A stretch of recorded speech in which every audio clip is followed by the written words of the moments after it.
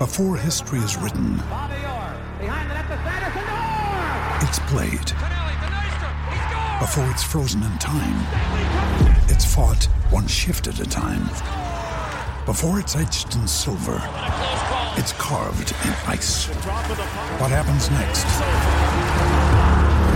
will last forever. The Stanley Cup Final on ABC and ESPN Plus begins Saturday. Another day is here, and you're ready for it. What to wear? Check. Breakfast, lunch, and dinner? Check. Planning for what's next and how to save for it? That's where Bank of America can help.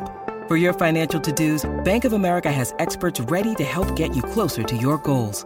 Get started at one of our local financial centers or 24/7 in our mobile banking app. Find a location near you at bankofamerica.com/talktous. What would you like the power to do? Mobile banking requires downloading the app and is only available for select devices. Message and data rates may apply. Bank of America N.A., member FDIC. Field, that one's stalled to the right. Hunter on the move, racing back. It's over his head. It's gone. It's into the bullpen. This game is tied. This game is tied. David Ortiz. David Ortiz. David Ortiz. This is Red Sox Beat on CLNS Radio. I think it would be a big statement if John Farrell started Travis Shaw on opening day, and I'd be totally cool with it, because I think it would. If that doesn't give Sandoval motivation to play better defense and play better, period, nothing will. I think they're going to make Jeter that first unanimous vote, and I hate that about baseball writers. If you belong in the Hall of Fame, you get voted in the Hall of Fame. Achievement or a new milestone. So don't just be like, yay, we signed this player, so we're going to have a ceremony. No. Now, to your hosts. All right, Red Sox fans, welcome in another edition of Red Sox Beat here on CLNS Radio. Of course, we're brought to you by Blue Apron. And don't forget, you can get your first 3 meals for free. Good deal going on right now. If you go to blueapron.com/Red Sox Beat, put it right up there in the URL. You'll be able to get your first 3 meals for free with free shipping. It's awesome. Check out the menu and get that deal now. As well as, don't forget to follow us on Twitter at Red Sox_Beat. Facebook is Red Sox Beat Podcast. As well as, of course, rate, review, and subscribe to us on iTunes. It's the biggest thing you could do for us. And spread the wealth, spread the knowledge that we provide with you all. And we love doing this. And it's officially, I guess you can call it a Red Sox off-season edition. But there's still baseball going on. There's still a World Series going on. Jess Thomas, Lauren Campbell, and myself are here. What's going on, guys? Another week, another show, and another week closer to pitchers and catchers for Red Sox. God. So, also thinking. Yeah, it's crazy that we're sitting here talking about pitchers and catchers in February when it's still October and we got World Series baseball. Let's focus on the World Series. Come on.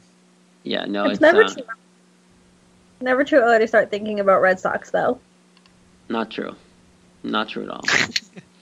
Oh, very true. We have Tom Brady to think about, we have the Celtics to talk about, and we have a World Series to worry about. So I'll worry about pitchers and catchers after the winter meetings. But we do have a World Series to talk about, which is very exciting. Cubs-Indians. But before we do World Series predictions, and there is some Red Sox news to get to, we do want to look at the NLCS and the ALCS and kind of what happened, because the Cubs 1-6, Indians 1-5, and we'll get to the Indians because there's a lot to say about the Indians. But first, guys, it's been a long time since the Cubs have been to the World Series, and a lot has changed. But that being said, Anthony Rizzo and Lester and the dominant pitching staff that they have, big reason why they overcame the Dodgers, considering a lot of people wrote them off after they were down 2-1.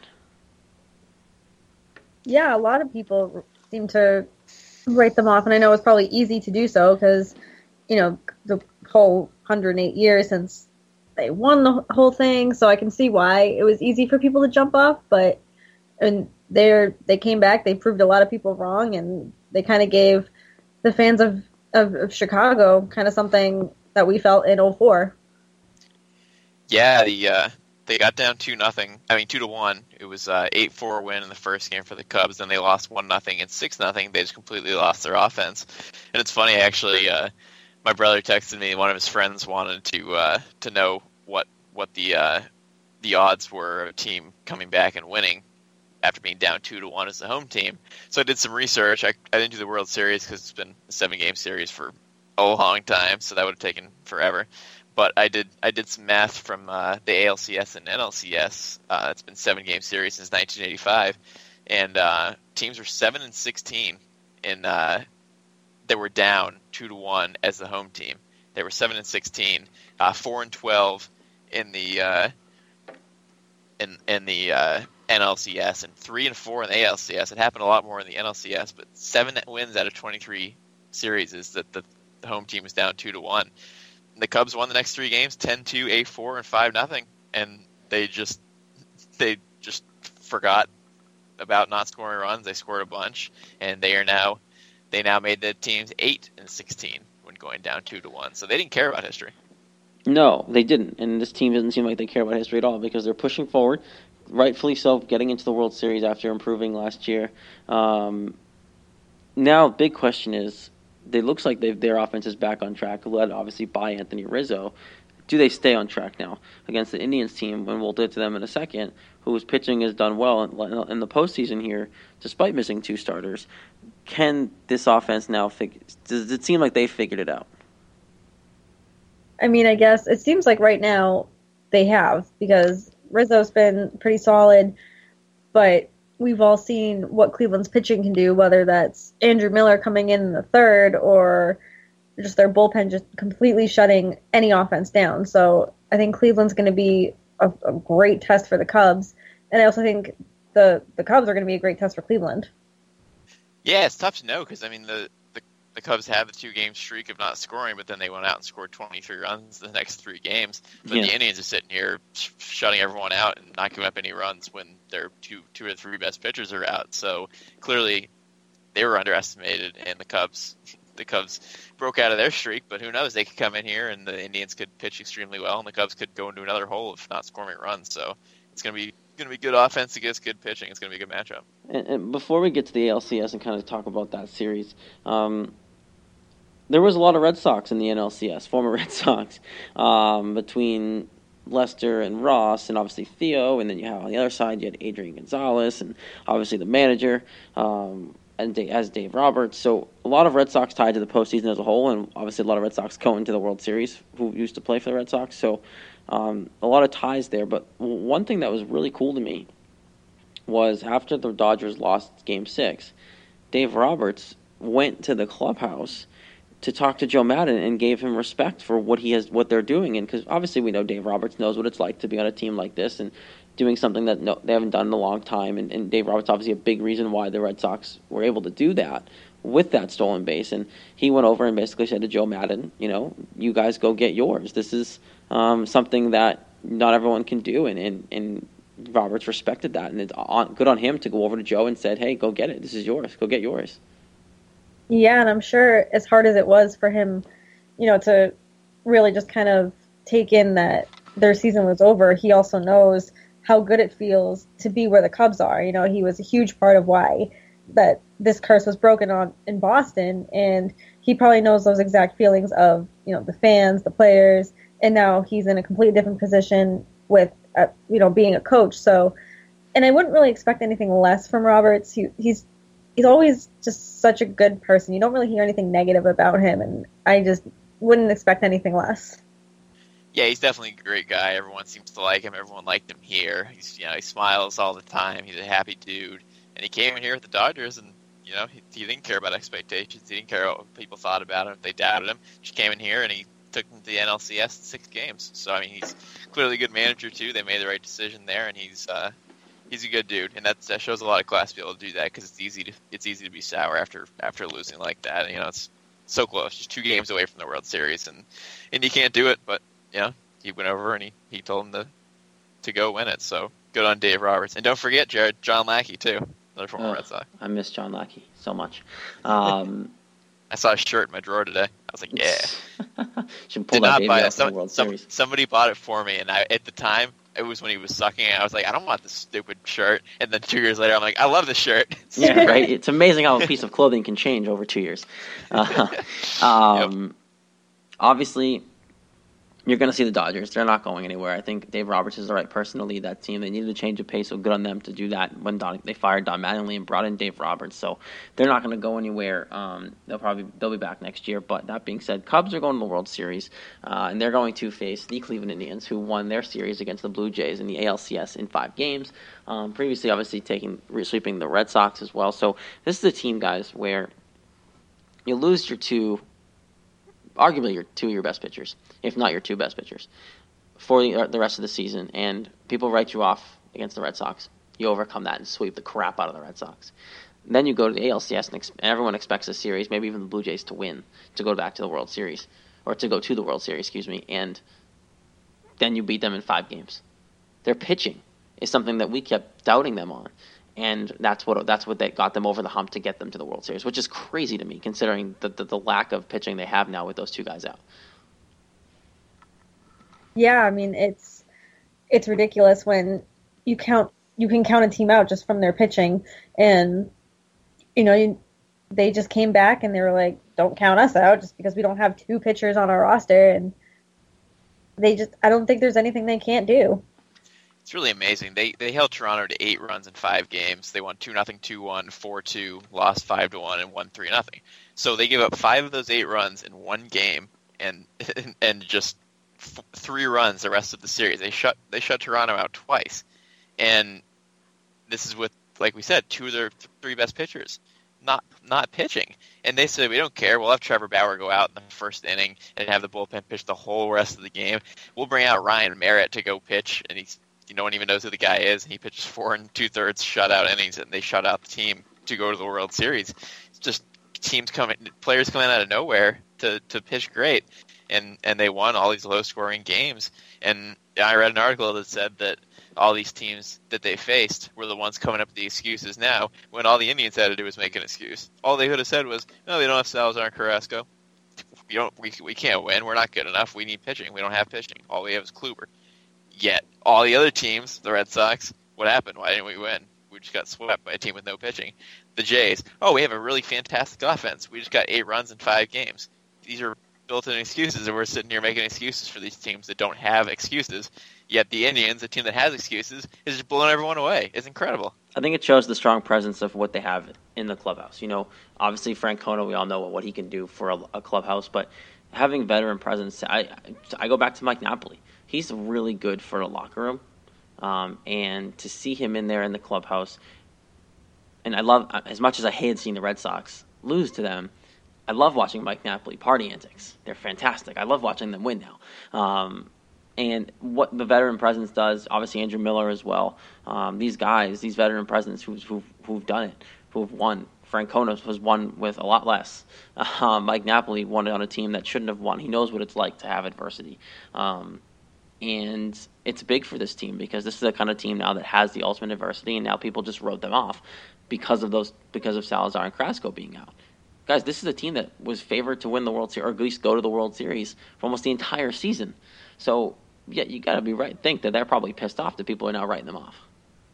And something else you got to think about is Michael Brantley, too. He played like 2 weeks of the season, and he was supposed to be one of their best players. He's missed the whole year. So between Salazar, Carrasco, and Brantley missing the whole year, it's really incredible what they've done. And, I mean, it just goes to show you how good of a manager Francona is, because he's the kind of guy to just be like, well, we lost players, so we still have good players, and we're going to get the best out of everyone. That's what he's so good at. He's so good at getting the best out of whatever he has, even if they're not the best players. And how bad do you think the Yankees are kicking themselves right now? Because Andrew Miller and Aroldis Chapman were teammates at one point this year, and now they are both headed for the World Series for separate teams. And they were great with the Yankees. Whoops. Whoopsies. We should have held on to them and, be good for the future, maybe. Yeah, or just not. A little bit, right? One thing that we should touch on, too, in this series, because obviously the Blue Jays were cold, and obviously now you're going to start seeing the hearing names pop up, and Encarnacion could become to the Red Sox and all that stuff, and that's off-season talk. We're not there yet.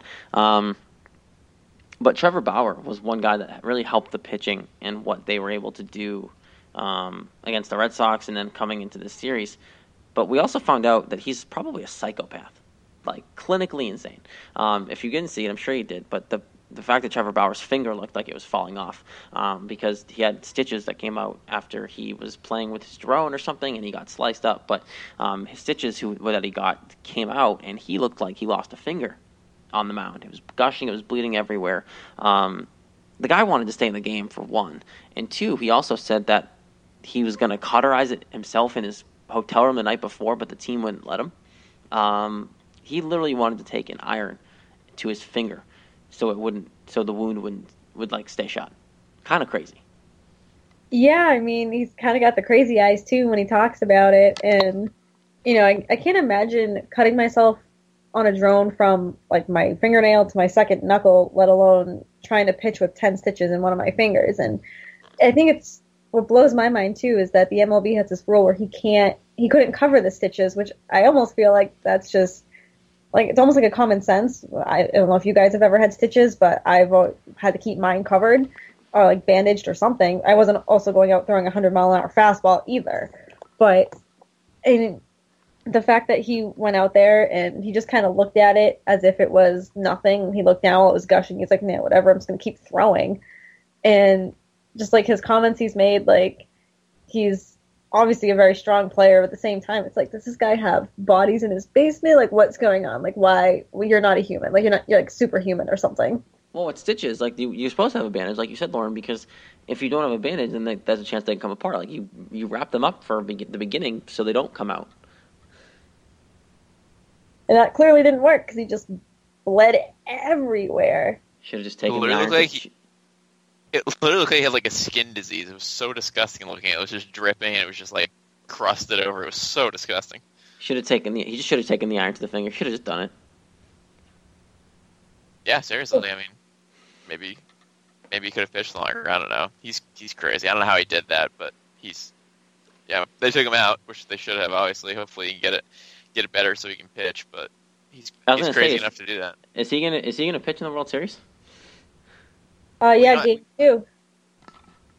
Is that what it was? Yeah. I saw an article that said Trevor Bauer wants to pitch every game of the World Series because the Indians just want him healthy. Of course he said he wants to pitch every. Oh, I love mentality like that. You know, you don't have guys like that anymore. And I hated the fact that people were comparing it to Schilling's bloody sock. Like, no, not the same thing. No. But that being said, I do love guys who are willing to pitch through everything, who are psychopaths. Because as a starting pitcher, sometimes you have to be a little crazy. As long as you're mentally strong and want to be on the mound, being crazy can be okay because it gets you fired up. And I think Trevor Bauer has a little bit of the crazy in him. So obviously we're excited to see him into the World Series. Cubs-Indians starts Tuesday. Definitely excited to kind of get that series going for sure. All right, and of course we'll get back to the World Series, do a little World Series predictions, of course, towards the end of the show. But there is some Red Sox stuff to talk about. And one thing that we want to talk about, we all know David Ortiz was hurt.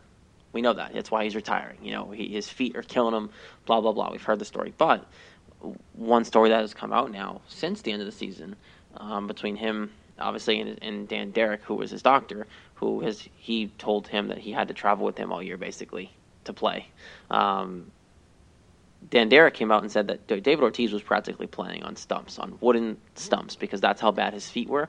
I don't know if that's an over-exaggeration, guys, but I didn't realize it was that bad.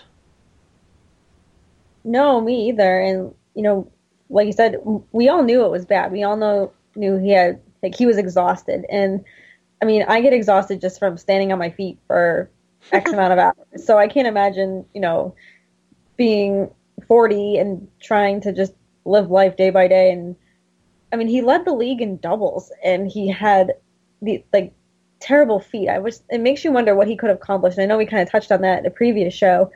If he was 100% healthy, but just to compare it, walking on stumps, like that just sounds so painful. Yeah, I always think of tree stumps. I mean, he had no flexibility in his feet. There was no like movement. Like his feet just like crunched to the floor. It's crazy. I mean, I kind of had an idea that it was this bad because I just read several articles just being like, he needs like 4, 5, 6 hours of treatment before every game. And I'm like, that sounds incredibly bad if you need that much treatment. He's got to get there super early. He was still in pain even with that sometimes. I could tell it was really bad. You know, you don't know exactly what it is until you hear the exact details. But like, I could tell by like what you read and like what he was talking about that it was really, really bad.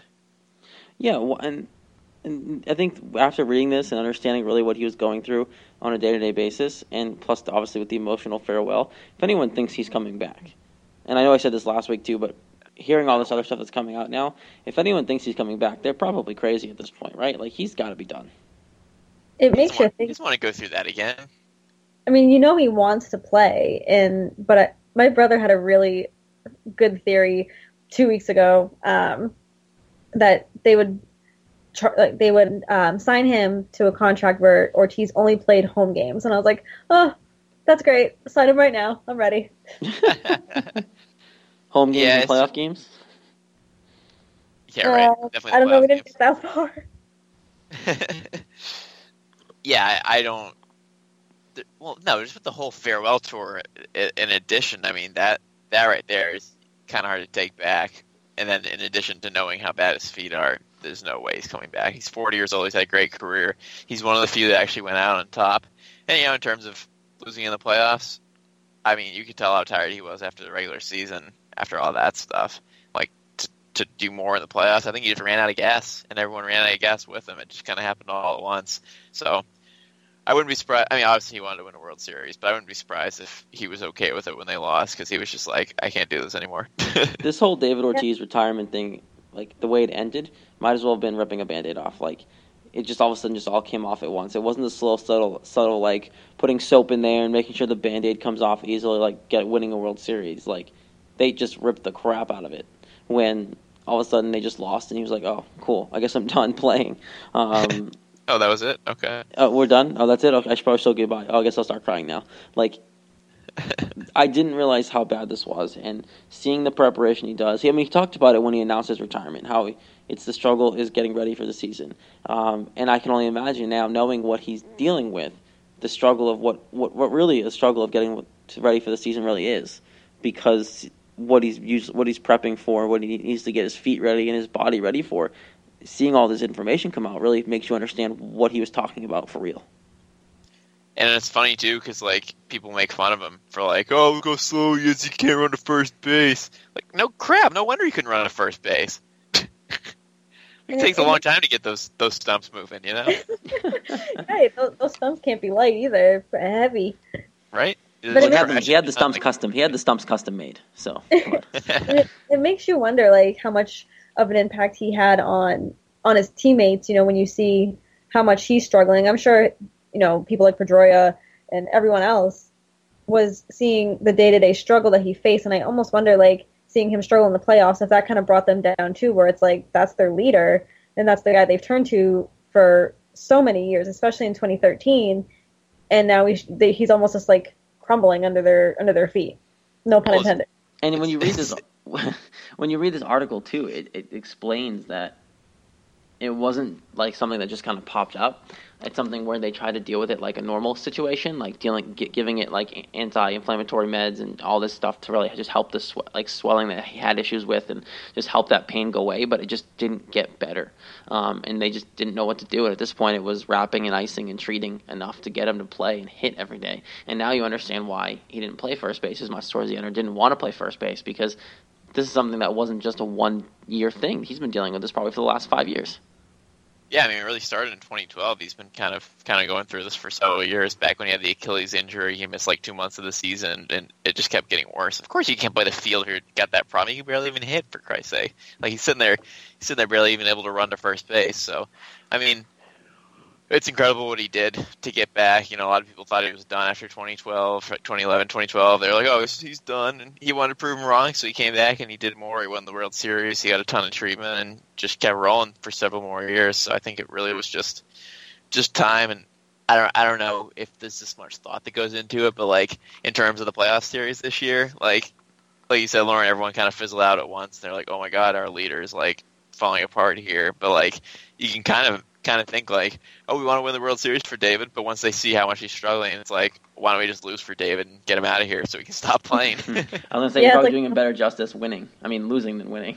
Seriously. Like, we don't want to make him play like 12, 15 more games on these feet. He's already played this whole season.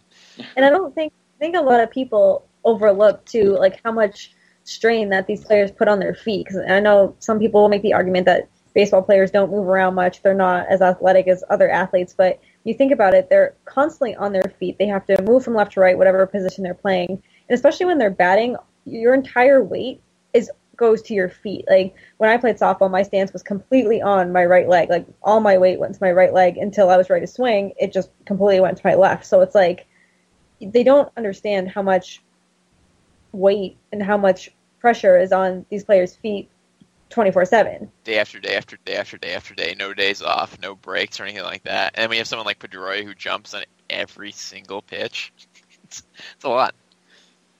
Yeah, it's a lot, and in terms of David Ortiz, I think that it was the right time. I think we all understand now. We're going to hear more and more stuff come out. At some point, there'll be books. At some point, there'll be more interviews. And so we're going to understand really what he was going through. But all in all, obviously a great career. We all love David. And I think it was his time, which is good. But it's still crazy to hear that he was playing on stumps because it really shows. It's just absurd how well he played this year. Going through all that and going through all the retirement stuff and everyone giving him stuff and everything. I don't know how he did it. The guy's incredible.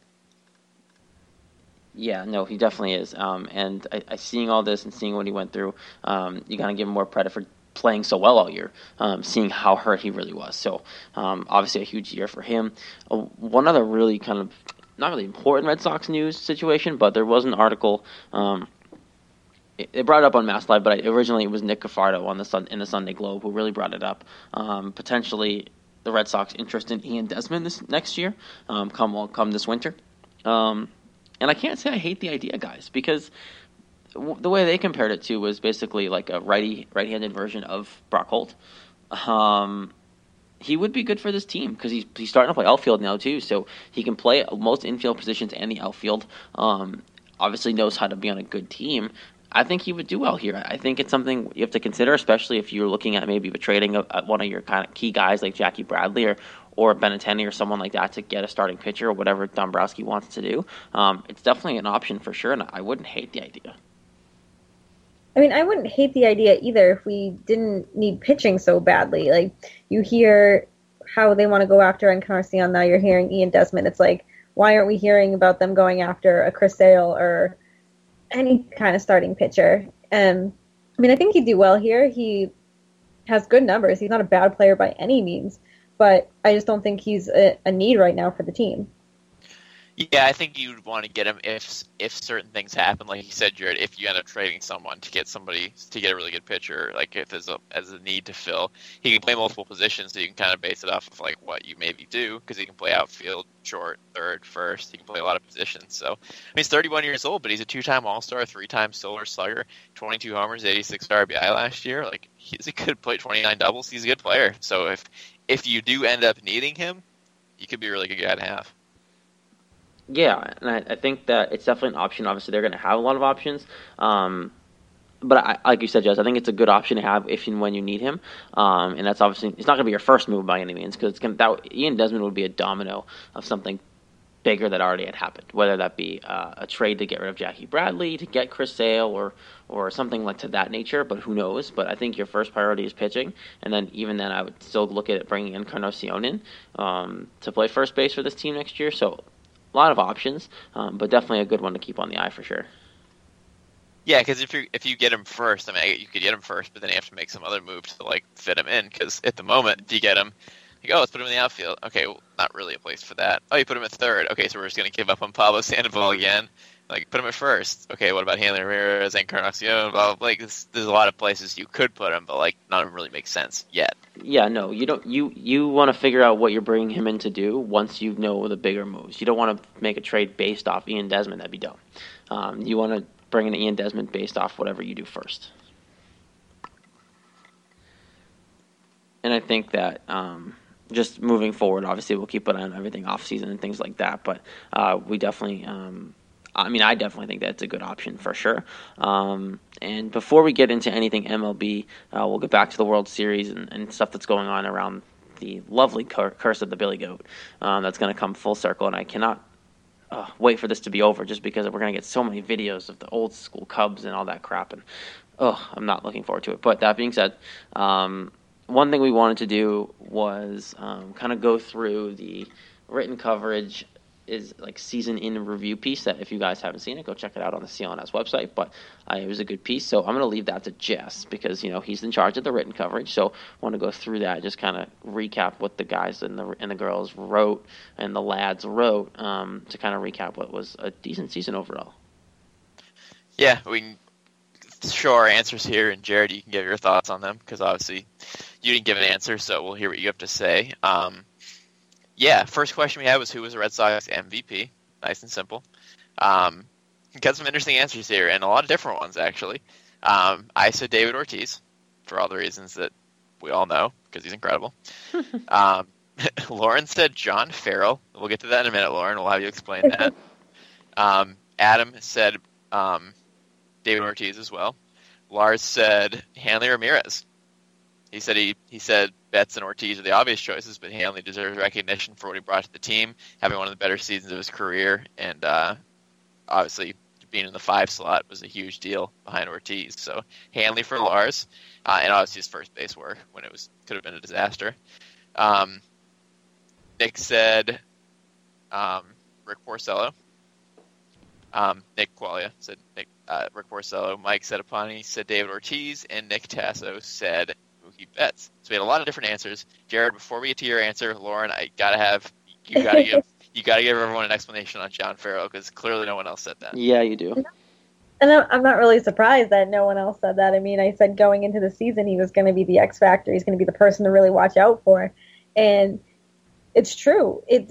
He really turned the team around. You know, they finished last place last season, and granted, we know why he got his job back this past season, and he was on the hot seat, and he knew that. And although he did make questionable decisions, you know, Stephen Wright, blah, blah, blah, we could argue that for days, that he cost this team some games, but we're not going to get into that again. But when you have a manager who comes in here after the whole Bobby Valentine era and just takes his team and goes from worst to first to worst to worst to first, I think that's how it went. You got to give the guy credit, because no, it's not just him. He didn't do it alone, but he's the manager. He's the one who gets the heat. He's the one who gets the blame. He's the one who gets the praise. So he comes in here, 93 wins after a really crappy season last year. And I know they kind of fell apart against the Indians with the sweep and everything, but you can't blame this guy for 93 wins after last season. I mean, yeah, I see what you're talking about, obviously, because he, you know, from 70 wins, wherever they hit 75 wins to 92 and 93,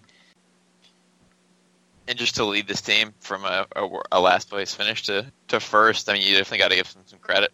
I don't know about MVP, but I certainly see what you're talking about in terms of kind of taking what you said from being on the hot seat, being the X factor, to leading the team to a first place finish. There's got to be something said for that. I'm sure you disagree, Jared. Yeah, I do. You know I do. I think I don't think he's the reason why you won any of these games, but he obviously, I'm not saying he was completely awful, but I just don't think it's MVP, especially with all the other candidates that are there. That being What's said, the name, Jared? That being said, I think I agree with the Hanley Ramirez decision, which is crazy to me. But that being said, what he did for this team this year was insane. The way he hit the bat, the way he kind of basically the reasoning why I give it to him too is he's had so many issues over the years off the field that him just coming in this year and enjoying baseball again is a big deal. And then he came back and really just did well at first base and hit the crap out of the ball for most of the year. So nods off to Hanley this year. Yeah, I mean, for someone you wouldn't expect to do really anything, to hit 30 home runs and 111 RBI, which is why, brings me right to the next question. Our next question was, what was the biggest surprise in the Red Sox this season? And I said Hanley Ramirez for all those reasons. The fact that he hit 30 homers, 111 RBI, and being a huge, huge factor in the 5 spot, and then playing really well in the field too, which was also a surprise. I mean, that just screams biggest surprise to me, which is why I said that, which is why I thought it was fair to say Ortiz MVP, Hanley biggest surprise. Even though I obviously wanted to say Rick Porcello with 22 wins, but I had to go with Hanley on that. So other answers, Lauren said Rick Porcello. Adam said Rick Porcello. He said the biggest surprise is him leading the majors in wins and actually resembling a pitcher worthy of $80 million. We go on about Adam all day long because he thinks that he's not going to do it ever again, and he thinks he's not going to be good after this year. That's his problem. So he picked Porcello. Lars said Sandy Leone, which I love because he was the 4th catcher coming into the season, and he hit almost over 400 for like 3 quarters of the season. So I like that answer. Nick said Stephen Wright for getting 13 wins by August, which was out of nowhere. Mike said Rick Porcello, and Nick Tasso said the biggest surprise was that John Farrell finished the season as the Red Sox manager. So, Lauren, obviously pretty obvious why you picked Rick Porcello. A lot of different answers here, too. Jared, what's your biggest surprise? I'm going to keep it simple. Rick Porcello, for sure. Guy went 20 games and the year before couldn't get out of his own way. Has to be the biggest surprise. Yeah, it's funny, Jess. I was torn between him and Hanley Ramirez as well, and I was like, and as you said, the Both obvious good picks. as you said, the obvious answer was Hanley. I'm like, in my mind, the obvious answer was Porcello. So, well, if you want to give two, biggest surprise on offense, Hanley. Biggest pitching surprise, Porcello. Perfect, and I don't really think I need to go into any explanation. Like, Rick Porcello is probably going to win the Cy Young, so there's that. Forward to that, yeah. So those are your biggest surprises. Let me get to the biggest disappointment section here. This is a great one. I obviously went with David Price because I couldn't not, and really my reasons were that, yes, I was thrilled that he had 17 wins and 228 strikeouts. That's great, but he wasn't an ace. He didn't have an ace mindset. He put the Sox out of numerous games by going 2 or 3 innings and giving up 8 runs. He gave up 30 home runs, which is terrible. His ERA was 3.99, which is not good for an ace, and it was way worse for most of the season. So, like, yes, he was durable. Yes, he had a lot of strikeouts, but he was not an ace, and he was a huge disappointment for what we were looking for. So he was my disappointment. Lawrence was Craig Kimbrell. We'll get to that in a minute. Adams was his biggest disappointment was that John Farrell made it through the season. So kind of like what Nick Tasso said in the last question. Lars said the biggest disappointment was the ALDS sweep, which is definitely true because that was a huge disappointment. Nick Quaglia said David Price for all the same reasons I said. Mike Sedapani said Pablo Sandoval because he basically didn't hit the field for all purposes. And Nick Tasso said Xander Bogaerts because he fell off so hard at the end of the season. So definitely interesting ones there. Lauren Kimbrell, you're the only one who said him. So thoughts? I think that's kind of a big disappointment to me too that I'm the only one who said that. But I mean, I could have gone the whole bullpen as the biggest disappointment. But you know, Kimbrell, we signed him. There was so much hype around him, and he was a lot of fun to watch in the beginning. You know, with all the hype, the build up, and I don't know if it's the whole first year jitters. We can give excuse after excuse, and then his injury, and this is a guy who's supposed to have 40 plus saves. So, and I know I predicted him to have 45 saves, and he just walk after walk, and it's not that he pitched bad either. It was just the walk, really didn't. And it was just little baby mistakes, and I feel like we shouldn't have that from a closer. You think back like Jonathan Papelbon and. Think a guy named Andrew Miller. So it's just, I was really like looking forward to having him here and having him be kind of like a Jonathan Papelbon kind of person and kind of with that attitude. And of course I love that stance that he has, but it's when we have so much pitching trouble and Carson Smith going down early, I really thought he would be able to step up and play the role as closer. And obviously he couldn't this year.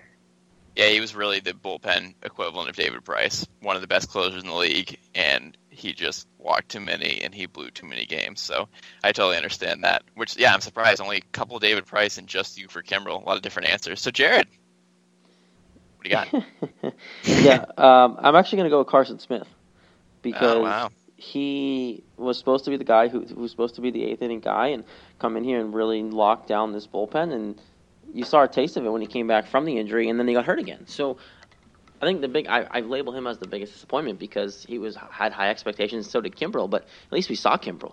Carson Smith couldn't even get on the field. Right. That's kind of like your equivalent to Mike's answer with Pablo, like being the biggest disappointment on offense because he had 6 at bats. He didn't do anything. So all different ways of looking at it. I definitely don't agree with the Bogaerts one for Nick Tasso. I respect it, and it makes sense because he fell off so hard. But overall, I mean, there was a lot bigger disappointments than him. So for sure. Yeah. So I don't agree with that, but that's cool. Everyone has a right to their own opinion. This one's a good one. What position the Sox need to improve on the most during the offseason? I said DH because for the first time in 13 years, the Red Sox won't have David Ortiz. So they need to figure out what to put at DH, who to put at first, and who to put at third, which obviously we had this conversation in the last show. What are we going to do with that position? So that's my position, just to see what will happen with that situation. Lauren said the bullpen. Adam said the same thing as I did, just like what are they going to do with not having Ortiz? What are they going to do with that spot? Lars also said the pitching, because the offense was not the problem this year. The pitching was the problem. Nick Qualley said third base, figuring out who the heck should play third and who is going to play third. Should be Pablo Sandoval if he can do anything, but who knows if we can count on that. Mike said DH and starting pitching. Nick Tasso said third base also. So a lot of third base, a lot of DH, some pitching.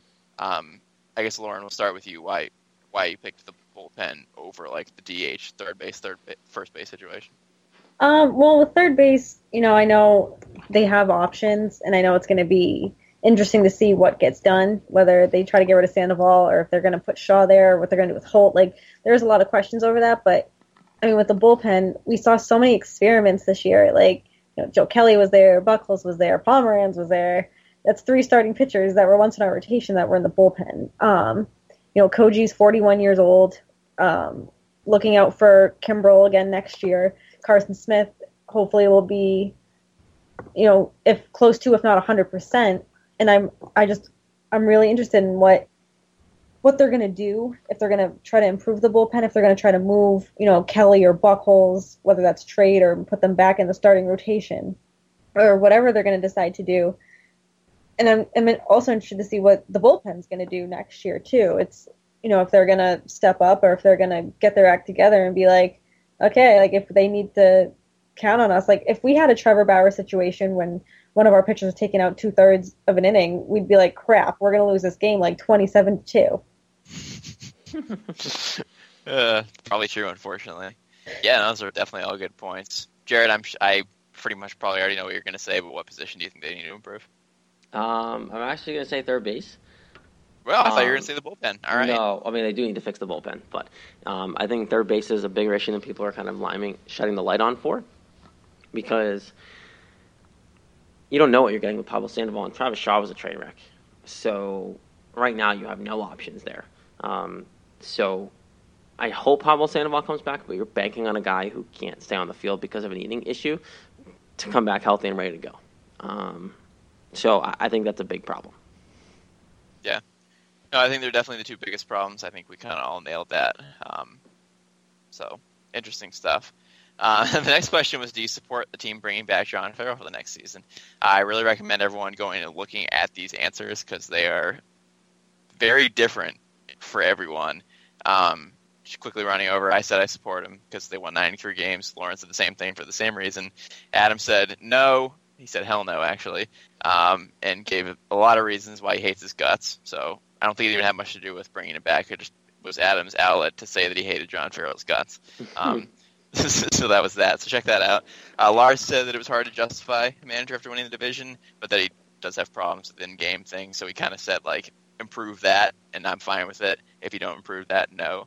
So that was kind of a good, like, back-and-forth answer. Nick Qualley is totally against having him come back. Mike's totally against it, too. And Nick Tasso is completely against it as well. Jared, I know you are, too, right? You know my answer. Yeah. So if you don't want to say anything about that, because we've talked about it quite a bit, that's cool. But then the final thing was just thoughts on David Ortiz. I'm definitely not going to read everyone's responses because they were all pretty long and detailed and sappy, which is what I wanted. So I'm glad I got that. But definitely read it for yourself. It's called Boston Red Sox 2016 Season in Review. It's the last article posted on our website from a couple days ago. So make sure you go check it out. It's great. Good end of the season piece. And yeah, I mean, a good season overall. Just ended poorly, but maybe that's what Ortiz wanted. Maybe just wanted to stop playing. Obviously, good stuff. If you haven't read it yet, go read it. Entertaining read for sure. Quickly got their answers, but there's a lot there. So definitely go out and check it out. And of course, again, it's on clnsradio.com. Just go to the Red Sox section. It'll be right up there. Yeah, so one thing we want to do before we obviously move on is we do want to go back to the kind of World Series and talk about what's going on here. Guys, before we do any predictions or anything like that, I want you guys to give me your biggest storyline going into this World Series. What are you looking forward to the most? And there's plenty of storylines. There's options. You know, you got Theo Tito, just all the Red Sox in general, Billy the Goat, of course, all that. So what's the biggest storyline that has you intrigued? Because this was the dream matchup. Cleveland Indians, Chicago Cubs, who was left? This is who everyone wanted to play each other. So there's a lot of options. Yeah, I mean, there's so much I'm looking forward to in this series. I mean, I think it's really, I'm just Cleveland's pitching and the Cubs offense. Like I'm really looking forward to that. I really think it's going to be kind of a pitcher duel the entire series, no matter how many games it goes. And I think I'm really looking forward to that. And of course, I'm looking forward to, former Red Sox versus former Red Sox on both sides. Honestly, for me, it's like none of the players have this problem of never winning or like having this streak. It's the franchise. The Indians haven't won since 1948. The Cubs haven't won since 1908.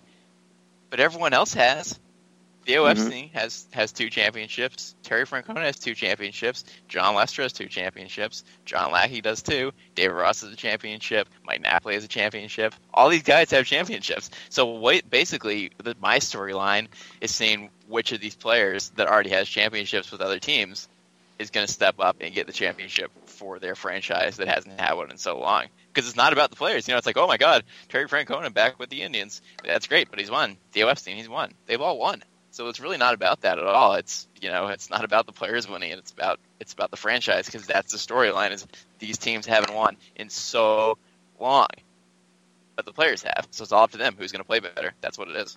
Yeah, and it's cool because seeing all them, it's not like all these players were someone where we had and then we didn't win with them. They did bring you guys World Series championships. So as much as obviously you're bitter that they're gone, especially because the way Lester left, the way Lackey was traded for like nothing, you're bitter about that. But that being said, they still did win the Red Sox championship in multiple for a lot of these people, in cases for some of these people. So not bitter. I'm intrigued by a few things going into the World Series, and I think the biggest thing for me has to be the Theo Tito storyline. I love it. I eat that up because we all support Theo or Tito. Tito left, obviously, with the fried chicken and beer situation, and Theo left, obviously, because Larry Lucchino didn't get along with him. And that was a big issue, and ownership obviously sided with Larry Lucchino, and we know they made the wrong decision. And me personally, I'm on the side of Theo Epstein in terms of who handled him the wrong way. But that being said, I am rooting for Terry Francona because I wish he was still a manager of this team, and I think he is a player's manager. But he got kind of screwed the way he was left. Obviously, it was time for him to go, I think. But that being said, the ownership did not handle his departure the right way. I'm rooting for the Cleveland Indians, but that storyline is kind of the most intriguing to me just because of that whole situation that we had here. Yeah, that's a good point. Something else I want to bring up is just look at the 2 managers. You got Terry Francona and you got Joe Maddon. Francona for the Indians, Maddon for the Cubs. Both these guys managed with other teams and brought those teams from to greatness. Francona brought the Red Sox a World Series in 2004 and made them consistently 90-plus win teams almost every season. And now he went to the Indians, took a team that was like a 65, 70 win team, and brought them to the World Series again. Joe Maddon, he brought a crappy Tampa Bay team, the Devil Rays. He brought them from absolute garbage to the World Series in 2008. He got them to the World Series. They didn't win, but he brought them to the World Series.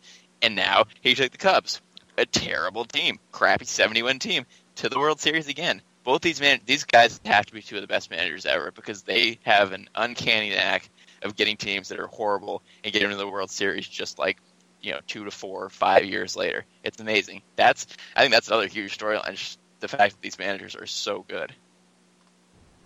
Yeah, I mean, it's crazy when you think about where they both have come from.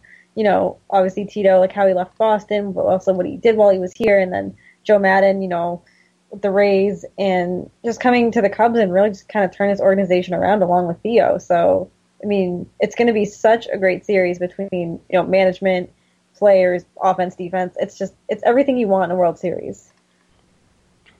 Yeah, so the storylines are obviously going to be fun. I think that really going to be able to enjoy all of them. And, of course, the storylines, as well as obviously all the Red Sox things we talked about, was brought to you by Audible. And, of course, we do love having Audible on as a sponsor. We want to make sure we got them in there. Before we get out of here, though, obviously there is storylines to go along with the World Series, but there's also ticket prices. And I do want to touch on the ticket prices as well before we do obviously make our predictions and get out of here for the week to enjoy the World Series. Guys, it's obscenely high. Cleveland, first two games, the minimum you're going to get in for game one is $938 and $884. That's the minimum. The median price for World Series tickets in Cleveland is $2,100 or $2,200 for games 1 and 2, respectively. That's in Cleveland. Now, if you go to Chicago for games 3 and 4, the minimum you can pay to get in for game 3 is basically $2,000, and game 4 is $2,600. Just to get into Wrigley Field, you have to pay $2,000 for game 3. Like, who can afford these seats? That's sick. It's so sick.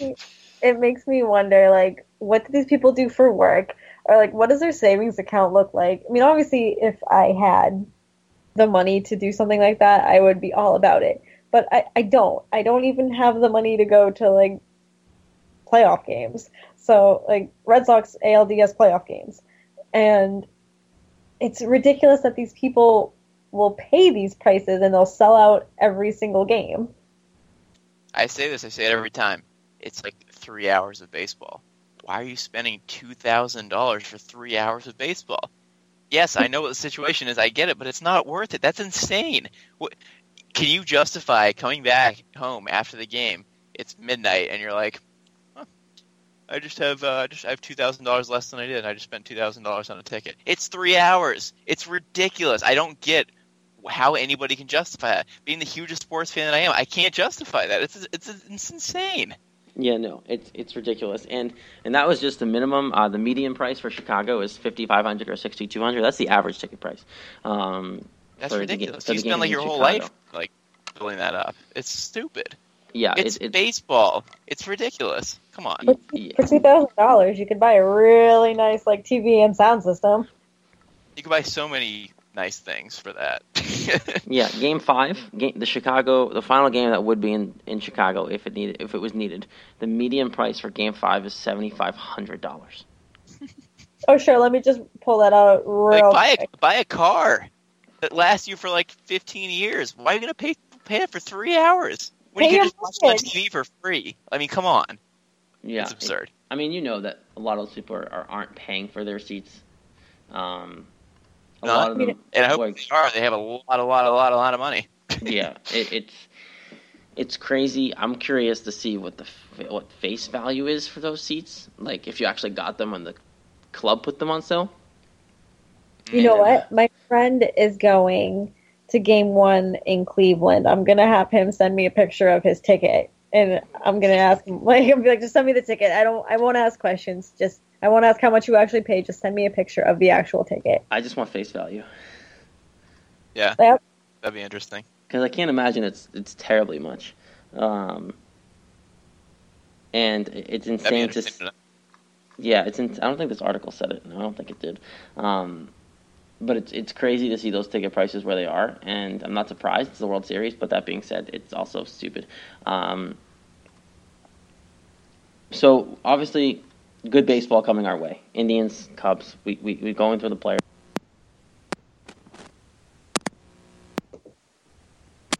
I mean, this series should be really fun to watch. What are you guys expecting, and who do you guys have? I mean, I've gone back and forth on this 100 times since last night. I'm really impartial. Like, I'll be happy with either team. I'll be happy for management either way. But I really think that this is the Cubs' year. Even though at the beginning of the season I left them completely out of the playoffs. I think it's going to go 7. I think it's going to be an intense series. I think it's going to be a stressful series. But at the end of the day, I think the Cubs are going to take this in 7. Wow. All right. Jared, you going next or am I going next? You can go. All right. I've also gone back and forth with this numerous times, and I didn't decide my answer until about 5 minutes ago. This is going to be awesome. It's going to be a really fun World Series. You got the team that everyone expected to be there that hasn't won in 108 years, and you got the team that nobody expected to be there at the start of the playoffs because they don't have any players left. So, vastly different situations. Cleveland's a home team because of the All-Star game, so that might be a small consideration. If the Cubs are as good as everyone thinks they are, then they shouldn't matter. But it's going to be a good series.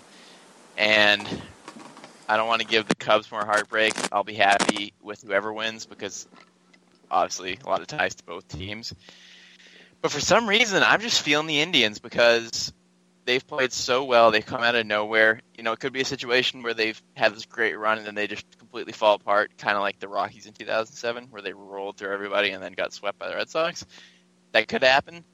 But they've played so well that I feel like they're really going to keep rolling, and I think their pitching is going to continue to play well. This fairy tale ride is going to continue. Francona is going to play his magic, and the Cubs, too much pressure on them with all these people, 100-year-olds, 95-year-olds, 90-year-olds, being like, please win for me one time before I die. too much pressure. Maybe they'll win soon, but I'm going Indians in 6. This is a magical season for them and incredible playoffs, and I think they're going to continue it. Yeah, I can't imagine the times that I agree with you. But that being said, I do agree with you on this. First off, I'll say Indians in 7. I think they'll win at home. I think they'll take advantage of that home field advantage that they got from winning the World Series. But that winning the All-Star game, excuse me. I can't picture them losing, Jess. You're completely right. The way they've gone through this postseason, they haven't really had too much of a blip on the radar. I will say that they will have some adversity in this series. I think that they will be down at some point, but I think that they have nothing to lose. You know, they're playing. As much as I don't want to see Cleveland be successful because of the fact that they like LeBron just won the title and all this stuff, but. I just think that they're going to ride high off the momentum they have. They have zero expectations. They're still not expected to win. I'm pretty sure everyone's still writing them off. Despite everything they've done, everyone is still writing the Indians off because of what the Cubs can do and what the Cubs should do. That being said, I'm taking the underdog in this World Series. I'm taking Indians in 7. And I think Terry Francona throws up a giant middle finger to everyone in the Red Sox organization by coming back with them and winning the World Series. Or just everybody, period, because that would be his 3rd championship. I know, right? Crazy. He's a great manager. Yeah, easily a Hall of Famer. Easily a Hall of Fame manager. Yeah, so much. He's such a good manager. Yeah, I like your reasoning. They're really riding high, and they might just keep rolling. It should be fun. I'm looking forward to it. If that happens, sorry to the Cubs. You know, maybe they'll win another year, and that would be a huge shame. But, and I don't know. Part of me wants the Cubs to win just because it's been so long. But nope. I don't know. I'll be happy either way. It's funny, too, Jared, that you didn't pick the Cubs since you picked them before the season started and you're 4 games away from being right. I did, and it's really funny because I am 4. And if they win, then I'm right. Cool. But my prediction now is I don't think they're going to do it. I think the pressure's too much. I think that the way the Indians are playing and the momentum they have, I think it's going to be too much for the Cubs to overcome. Lauren, after you've heard what we both said, obviously I stick with your prediction, but do you see what we're saying? Do you think that could happen? Oh, no doubt. I mean, like I said, I could go back and forth on each team all day. Obviously, the Indians have a phenomenal team. They have a phenomenal manager, and they have Andrew Miller, who obviously we've seen all series just be completely dominant. And, you know, the Indians I think you said it perfectly, like the magical season, a magical team. And they definitely do have what it takes, but I just think the Cubs have a little bit of an edge. The Indians are kind of like the 2013 Red Sox, a team that nobody expected to do much of anything and just got to the World Series all of a sudden and kept riding the wave with all these players who were just kind of average and guys like Ryan Merritt winning games and their bullpen pitching 8 1/3 innings of a game and winning all these games and beating these high-powered offensive teams. It's just like everything's working at once when you wouldn't expect it to.